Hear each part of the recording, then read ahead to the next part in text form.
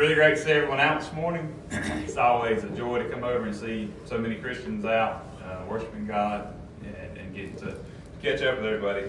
It's really good to be here. So this morning I wanted to talk about our hope that we have, the hope that we have in Jesus and what we have to look forward to.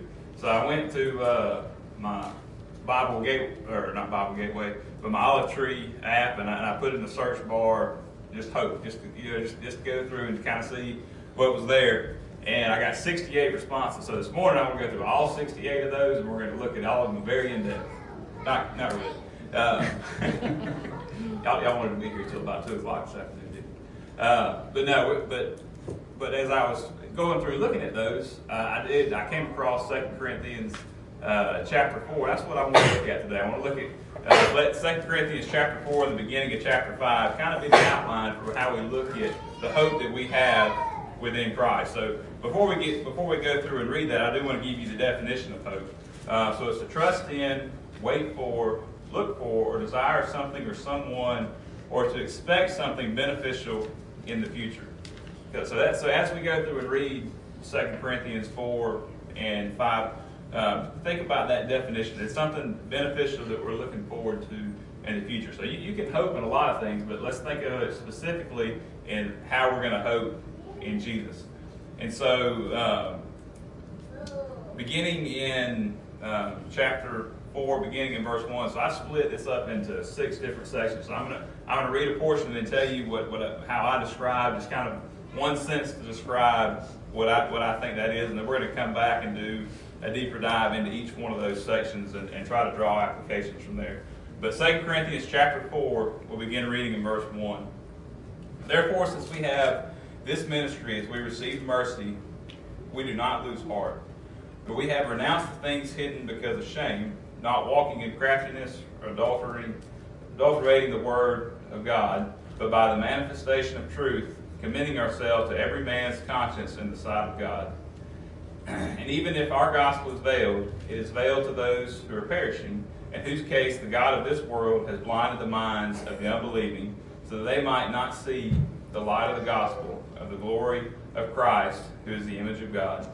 For we do not preach ourselves, but Christ Jesus is Lord, and ourselves as bondservants for Jesus. For God, who said, "Light shall shine out of darkness," is the one who has shown in our hearts to give the light of the knowledge of the glory of God and the face of Christ. So this first kind of paragraph here, I would say we preach Christ as Lord and ourselves as slaves.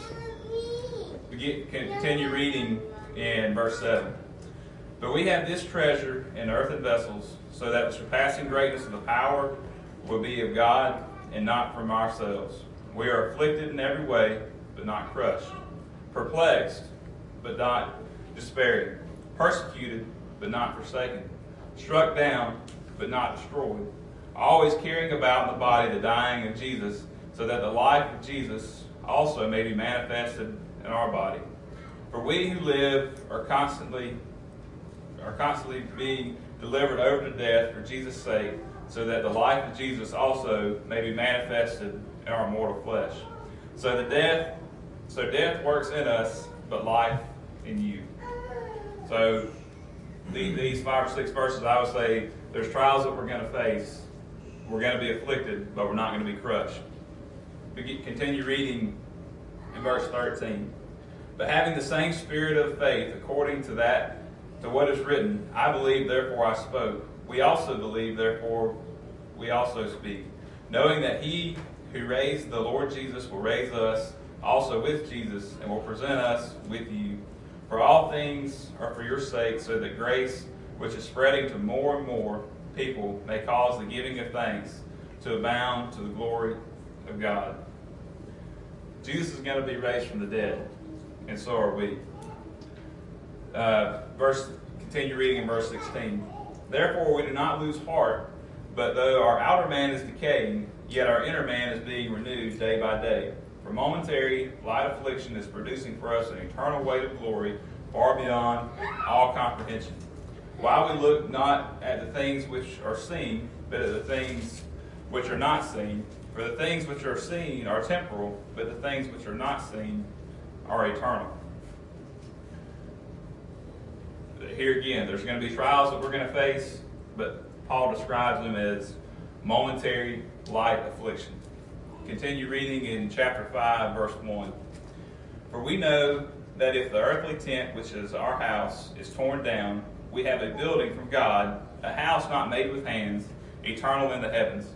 For indeed in this house we groan, longing to be clothed with our dwelling from heaven, inasmuch as having put it on, will not be found naked. For indeed, while we are in this tent, we groan, being burdened, because we do not want to be unclothed, but to be clothed, so that what is mortal shall be swallowed up by life. Now he who prepared us for this very purpose is God, who gave to us the Spirit as a pledge. We're looking for a building. We're looking for an eternal home, and here this is heaven. And continue on in verse 6. Therefore always being of good courage, and knowing that while we are at home in the body, we are absent from the Lord. For we walk by faith, not by sight. We are of good courage. I say, and prefer rather to be absent from the body and to be home with the Lord. Therefore we also have as our ambition, whether at home or absent, to be pleasing to Him. For we must all appear before the judgment seat of Christ, so that each one may be recompensed for his deeds in the body, according to what he has done, whether good or bad. So my intent this morning is this is going to be our outline for our lesson. This is what we're going to look at. We're going to take each one of those 6 sections, and we're going to go and we're going to look at it in more depth. So going back to chapter 4, verses 1 through 6. So we're to be preaching Christ as Lord, and we're to be the servants. And so to be that kind of sets the stage for what's my expectation for what I need to be doing. I need the Lord. Jesus is my Lord. He's my authority and the person that I need to be looking to. And then I'm to be the bondservant. I'm to be the slave. And we're told here, I believe in verse 4, or beginning in verse 5, and even if our gospel is veiled, it is veiled to those who are perishing, and in whose case the God of this world, so the God of this world, that's going to be the devil. He's blinding the minds of those of the world and the unbelieving, so they may not see the light of the gospel of the glory of Christ, who is the image of God. Okay, so we need to be looking to the Lord. He's the one that is our master. And we have the option. The devil can blind us to it, but we need to ignore that, and we need to be looking for Jesus as best we can. And then skipping down, the next portion, verses 7 through 12, we're going to face trials. To me, it's impressive the things, if you look verses 7 through 12 and also 16 through the end of the chapter, Paul went through some really hard times. Paul went through a lot of hard times. Whenever he talks about, we're afflicted in every way, but we're not crushed. We're perplexed, but not despairing. We're persecuted, but not forsaken. Struck down, but not destroyed. So he has all these things that, bad things happen. Bad things are going to happen to him, but it doesn't get the best of him. He's going to persevere, and he's going to make it through it. And I think that's something that, for me, I really need to see that, because there's times in my life that I am crushed. I am perplexed, but I can't let the devil get the best of me, like we saw in earlier in chapter 4. That we need to be on guard against the god of this world, as he's described here.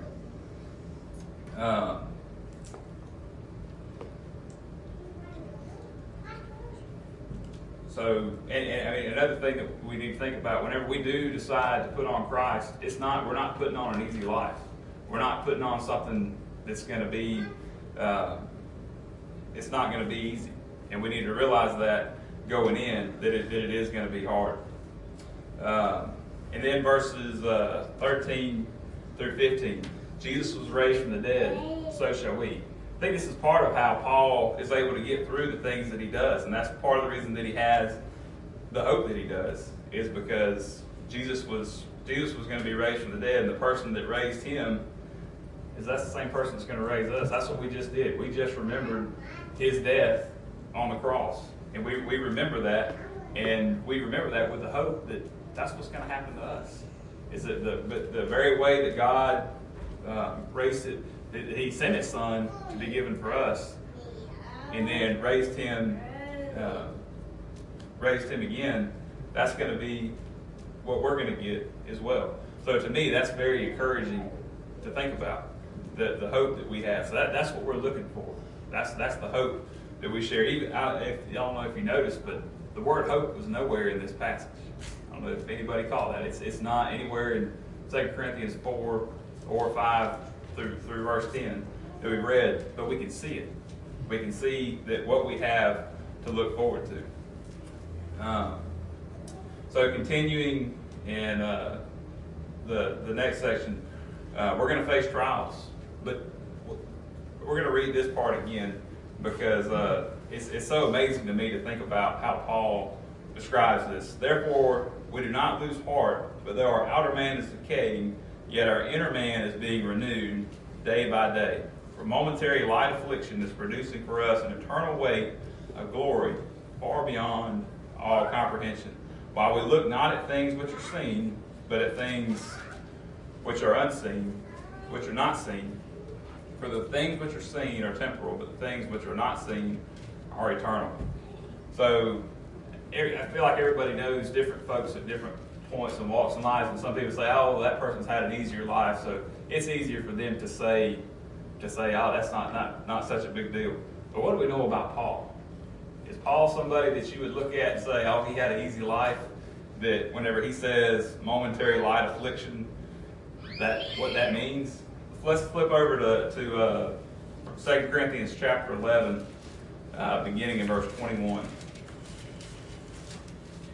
2 Corinthians chapter 11, beginning in verse 21. This is what Paul actually went through for the gospel. And so as you're thinking about this, as we're reading this, think in your mind, momentary light affliction. So just keep those 3 words, I think that's 3 words, going through your mind. To my shame, I must say that we have been weak by comparison, but in whatever respect anyone else is bold, I speak in foolishness. I am just as bold myself. Are they Hebrews? So am I. Are they Israelites? So am I. Are they descendants of Abraham? So am I. Are they servants of Christ? I speak as if insane.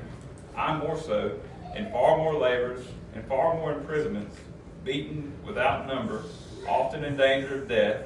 5 times I received from the Jews 39 lashes. 3 times I was beaten with rods. Once I was stoned. 3 times I was shipwrecked. A night and a day I have spent in the deep. I have been on frequent journeys, and dangers from rivers, dangers from robbers, dangers from my countrymen, dangers from the Gentiles, dangers in the city, dangers in the wilderness, dangers on the sea, dangers from false brethren. I have been in labor and hardship, though through many sleepless nights, and hunger and thirst, often without food, and cold and exposure. Apart from external things, there is the daily pressure of me of concern for all the churches. Who is weak without being weak? Who is led into sin without my intense concern? That sound like momentary light affliction to y'all? Because it certainly doesn't to me. If we came this morning and the air conditioner wasn't working and we were here, Paul says that he was exposed.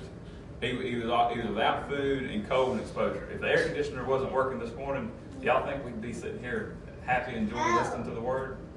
It'd be a lot harder for me to concentrate. But more than likely that would be the highlight of our week in saying we had a bad week because the air conditioner broke at church this morning. Paul spent nights in the deep, being shipwrecked, and he did that for the gospel. And so part of the reason that I think that Paul has this perspective and can do this is because he has perspective on life and what it is. And so James 4:14, you can turn it if you want, but it describes that our life is like a vapor. And you know, it's a bad time of year to describe this, but in the wintertime, whenever you breathe out, you can see the the cloud of vapor that comes as the moisture is evaporating, and you don't see that for very long. It's just there, and then it's gone. And that's how James describes our life here on earth, as we're just as a vapor. We're here and we're gone. So if you want to think through some math with me real quick, if you say that you can see that breath, that vapor for 3 seconds, and then the average life, and so think about that as our life. Our life is that vapor. It's there for 3 seconds and then it's gone.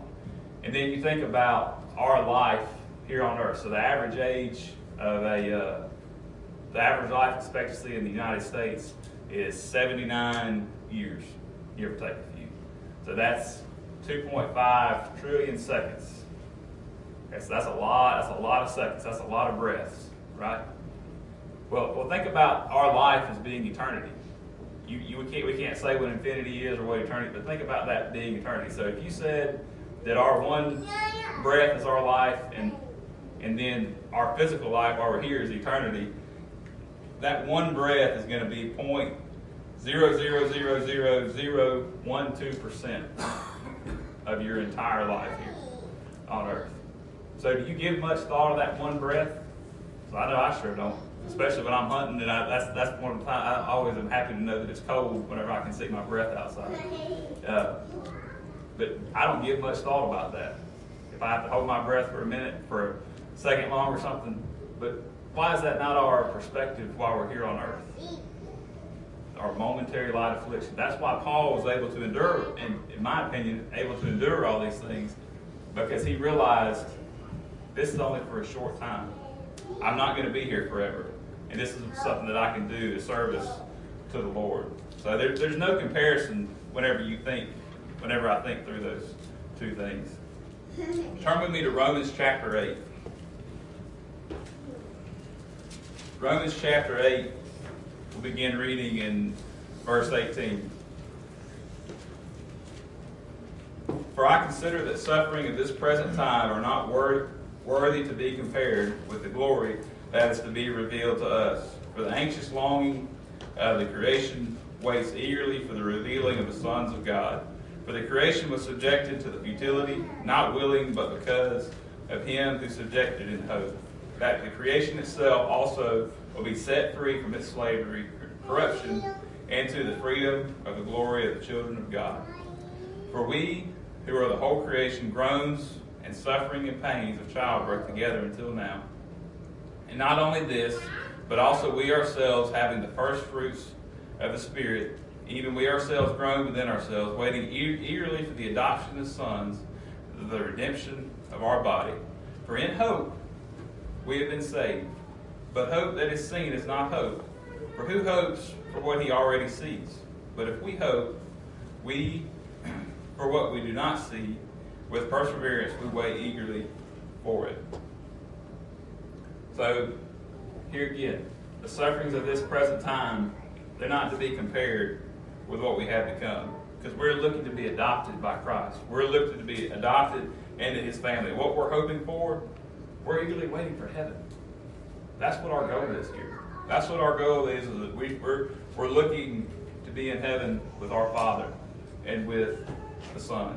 And so to me, these are very encouraging passages for me. So whatever struggles you have, any hardship that you have going on in life right now, think about it in perspective and think about it in the grand scheme of things of what we have. And a lot of my problems instantly go away, even as bad as they seem while here on this earth. They're really not, because that breath, that vapor that we're living right now is really not that long. Okay, if you would turn back with me to 2 Corinthians chapter 5.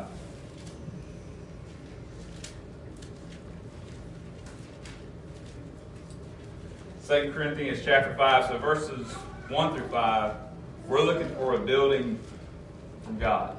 And that building from God is heaven. We're looking for something that's permanent. So the houses that we live in here on earth, no matter what you live in, it's a fairly permanent structure, is it not? This building is a fairly permanent structure. But if we got a hurricane this summer come through, it could very, very easily knock it down. He talks about, Paul talks about it as tents, because that's what they would have been living in then. But I think it's very applicable to us today, in that just because we think we build a house and we put hurricane clips on it and we put a good roof on it, it's going to be there for a while. That doesn't have to be the case. It can come, the weather and the elements can very easily knock it down. But what we're looking for eternity. We're looking for the permanent dwelling that God has for us. So in verse 1, we have a building from God, a house not made with hands, eternal in the heavens. That's our goal. That's what our hope is. That's what we're looking for in the future that we're trying to get to. And so to me, that gives me a lot of comfort, especially whenever I see how easily things can be knocked down here in the most reliable, and the things that are the safest. They get knocked down, and they're not there. I mean, to me, the coronavirus is a very good example. You think you got a good healthcare system, you think everybody's where they need to be, we're doing what we got to do. But then you have something come along, and we're still feeling the effects of it 2 years since it started. And I think it's important. To me, it was a very good reminder of how temporary this life is.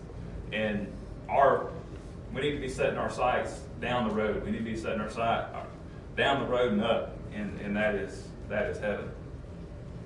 So the final section here in chapter 5, verses 6 through 10, we need to be of good courage. I don't know if y'all noticed that was mentioned twice.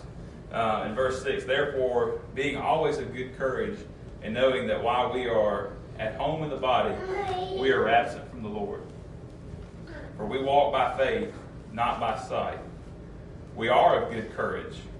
I say, and prefer rather to be absent from the body and to be home with the Lord. How many of us is that our goal? I love my family and I love my kids, and so it makes it hard. I enjoy this body. I might enjoy it too much because of my love that I have for my family and everything. Do I have the perspective that Paul has here? He would rather be absent in the body and at home with the Lord. That's how he has good courage, is because he realizes where his goal is and what he's trying to make it to. For we must all appear before the judgment seat of Christ, so that each one may be recompensed for his deeds in the body according to what he has done. And so just because we live this life, heaven's not guaranteed. To have hope, you got to do something. You got to be working towards getting to heaven, because we're all going to stand before the judgment throne of God. And I don't know about y'all, but that's a pretty sobering thought. I mean, we're not just talking about you're going to go stand before a judge in Wayne County. You're going to stand before the judge that created the entire world, the entire universe. That's a very sobering thought to me. Turn with me to 1 Thessalonians chapter 5.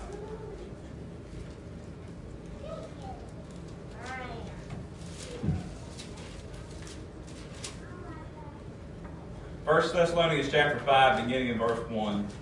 Now as for the times and the epochs, brethren, you have no need of anything to be written to you, for you yourselves know full well that the day of the Lord will come, just like a thief in the night.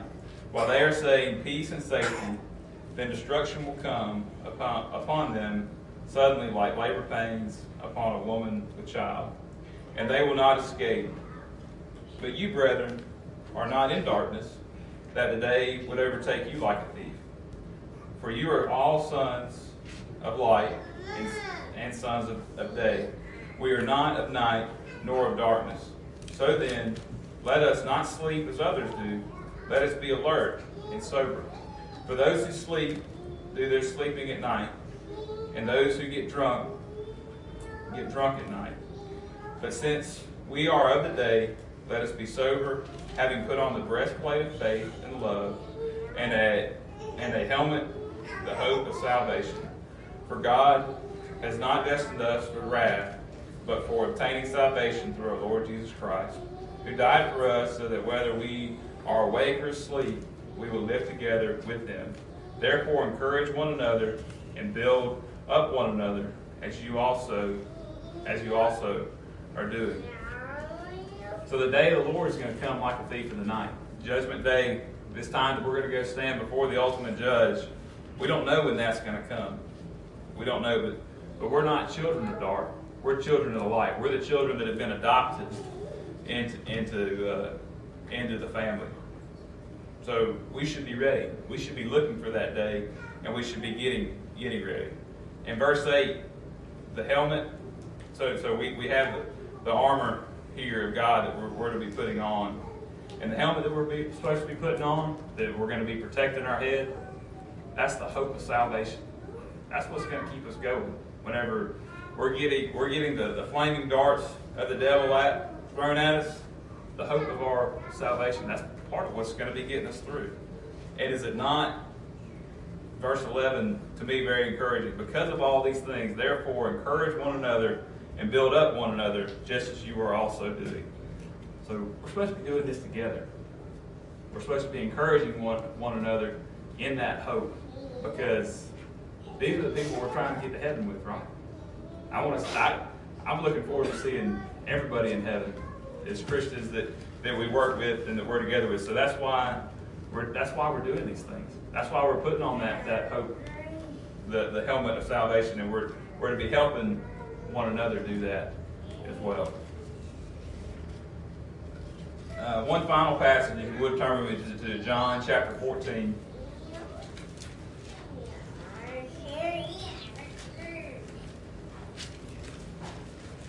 John chapter 14, we'll begin reading in verse 1.